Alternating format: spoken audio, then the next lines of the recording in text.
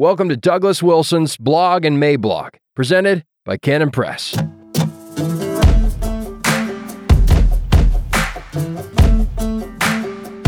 all the good people of Moscow, greetings. I trust that you all had a wonderful Christmas with your families, and as we are now on the threshold of a new year, I hope to do what I can to brighten the prospect of that year just a little bit. If I were in full possession of an olive branch, I would certainly offer it. But as it turns out, I only have 2 or 3 olive leaves, but what I have, I do want to offer. If you will bear with me for just these few moments, I want to begin on a personal note. I then want to discuss briefly 3 of the bones of contention that exist in our community, perhaps providing additional perspective. And then I want to conclude by giving you all something of a friendly heads up. I helped my parents move here in 1971, just before I went in the Navy. When I got out of the Navy in 1975, I thought that I would attend college at the U of I, catch up with my family and friends, and then move on with whatever I was going to do with my life. But I got married my first year back as a Vandal freshman, and Nancy and I started having kids right away. This is another way of saying that the roots started to go down pretty quickly. Now, I just said that I began living here as a resident in 1975. As the seal of our city-states, we were founded as a town in 1887. What this means is that Moscow is 136 years old now, and I've been living here for 48 years of that time. And when I first started living here, Moscow was only 88 years old. Put into a percentage, it means that I've been a resident of Moscow for 35% of its entire history. And I love this town. All 3 of my kids were born at Gritman, and all 18 of my grandkids were born there. My wife and I both graduated from the U of I, and I was even privileged to teach courses for a few years at the U of I as well. I wrote a weekly column for the Daily News for many years, which is how I first learned to type. It was also when I first began exasperating some of you with my Precambrian versions of political theory, but that is another part of the story. Let us not get distracted. Christ Church was also established as a church in the fall of 1975 and has been a thriving, growing church ever since that time. I've been the pastor since 1977. This means that our church and our associated ministries are also an organic fixture in our community. We are not an alien transplant, not at all, but rather are a significant part of what Moscow now means. And it has been this way for decades. I do not say any of this in order to dismay anyone unnecessarily or to taunt, but simply to help us all recognize where we actually are. I can remember when Tri-State was right on the edge of town, and I say this because there's a real sense in which our ministries and our town are growing up together. Our Kirker community is very much native to Moscow. There should be a way for us to figure out how to do this in a more civilized manner. Now, some critics are certainly going to say Psychiana was a fixture also, and this gives us a good jumping-off point for getting into our 3 substantive issues. But before going into that, we believe that Gamaliel spoke good wisdom centuries ago when he counseled the Sanhedrin on a topic very similar to this one. They were dealing with the problems caused by the extraordinary growth of the new Christian movement in Jerusalem shortly after Pentecost. And Gamaliel said this, "And now I say to you, keep away from these men and let them alone. For if this plan or this work is of men, it will come to nothing." Acts 5:38, NKJV. We, naturally enough, believe that what we are experiencing is the blessing of God, but we understand that there are others who would call it something else, a religious fad, or a craze, or an excitement, or cultic mind control. But we don't think of ourselves as an offbeat group like Psychiana. We are more like historic Presbyterians, the kind that believe the Bible. So if it is not a spiritually healthy thing, then let it go the way of Psychiana, leaving just a few trace elements behind. And if it is a spiritually healthy thing, we would like to keep doing what we are doing in order to be a genuine blessing to the outside community. This is what we believe Scripture requires of us, Jeremiah 29:7, and we really are seeking to live out this way of doing things. Now, at this point, some of you are sure to think, well, why aren't you doing it then? And this brings us to our 3 issues. There are no doubt other issues as well, but these 3 can serve as representative samples of the kind of challenges we are all facing together. First, are we attempting any kind of a hostile takeover? No, not at all. Are we trying to duplicate what that Rajneeshpuram group did over in Oregon back in the 80s? No, not a bit of it. But if that is the case, then why do we say on our website that we would like Moscow to become a Christian town? This statement was recently highlighted by the Meet the Press segment that was done about us, and so what about that? Or things like that. So I'm going to ask you to make a basic distinction together with me. We are Christians and evangelical, which means that like the Apostle Paul, we desire all men to have a share in what we have been given. Acts 26:29. If we didn't want that, then that would mean that we didn't really believe anything we were claiming to believe. But everything comes down to the way in which this might happen. How might it happen? We want to love and serve our neighbors. We want our people to build businesses that enhance the quality of life for everyone else. We want people to come worship the Lord together with us if they want to. We want to do our part to contribute to a thriving and bustling downtown. We want to mind our own business. And we would want every last bit of it, soup to nuts, to be entirely voluntary. So our tagline, all of Christ for all of life, does not mean that we want to stand on your front porch 24/7, tracts in hand, wondering why you won't open the door anymore.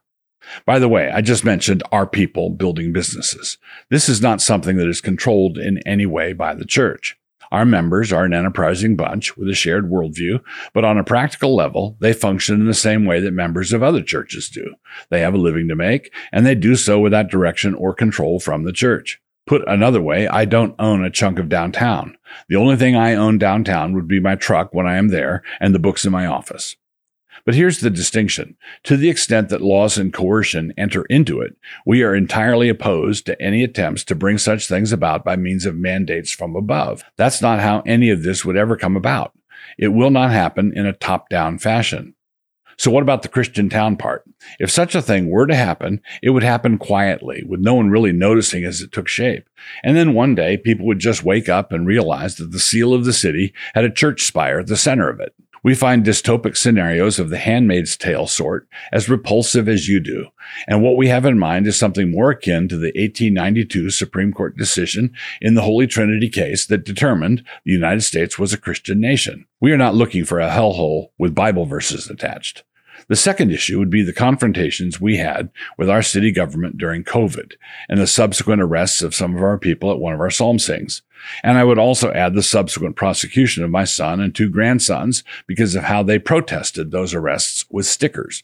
My point here is not to go through all of the details of those controversies again, which are still in the courts, but rather simply to frame the whole thing with this larger issue in view. We do not do such things because we are trying to impose an onerous burden on the citizens of Moscow or establish a peculiar view of our own on everyone. We were resisting a coercive mandate, not trying to impose one.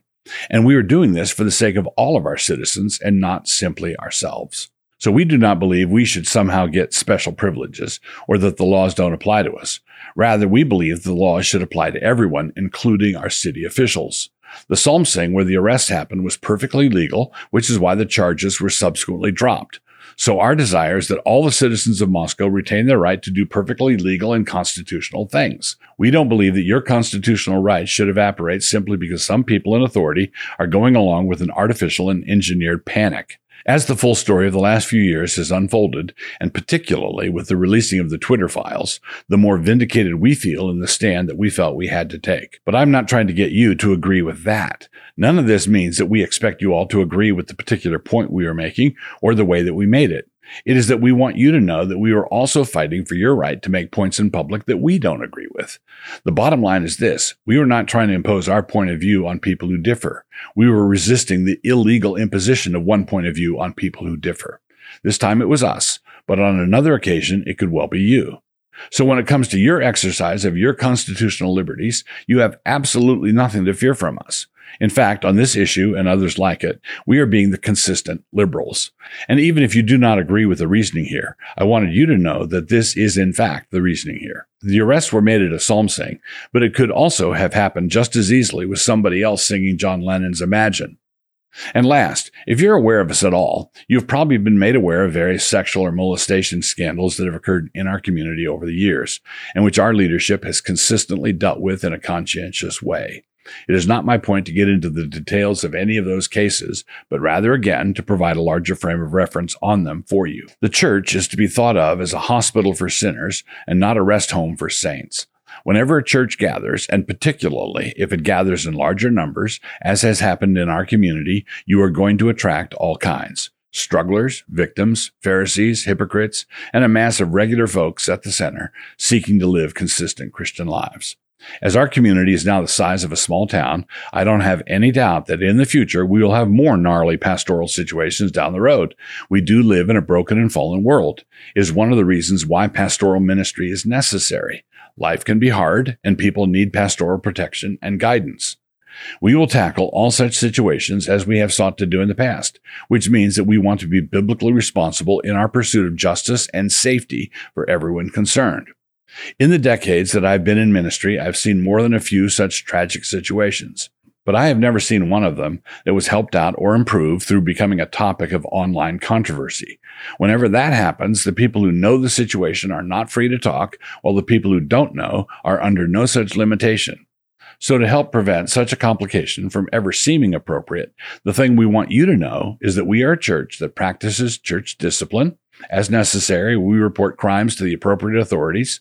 We hold our members to their vows to live as becomes a follower of Christ, and that this is all tied in with our public stand against the degradation of our public morals. We do believe that the pornification of our culture has had destructive ramifications on a large scale, and we want you to understand that we are very much engaged in the fight against every form of sexual abuse. In no way do we defend the indefensible or excuse the inexcusable. I said earlier that I was going to conclude with a heads up, and so here it is now. In the coming year, we are going to be trying various things that we hope will make our situation with the community less adversarial. We are not so foolish as to think that some trivial PR work or a misbegotten charm offensive is going to fix everything, but we are going to be looking for ways to ameliorate what we can as we can. If there's general agreement that things should be ramped down, at least a little, we would like to help ramp it down in any way consistent with conscience. So if you see something like that from us and say, to yourself, please know that it is not a quote-unquote trick. Whatever things we decide to do, it is being offered without guile. Cordially in Christ, Douglas Wilson. If you are enjoying these videos and would like to support this channel and the work of Canon Press, join up at Canon Plus. Just click the link, create an account, and have a look around. If you use the restrooms, leave a dime on the counter.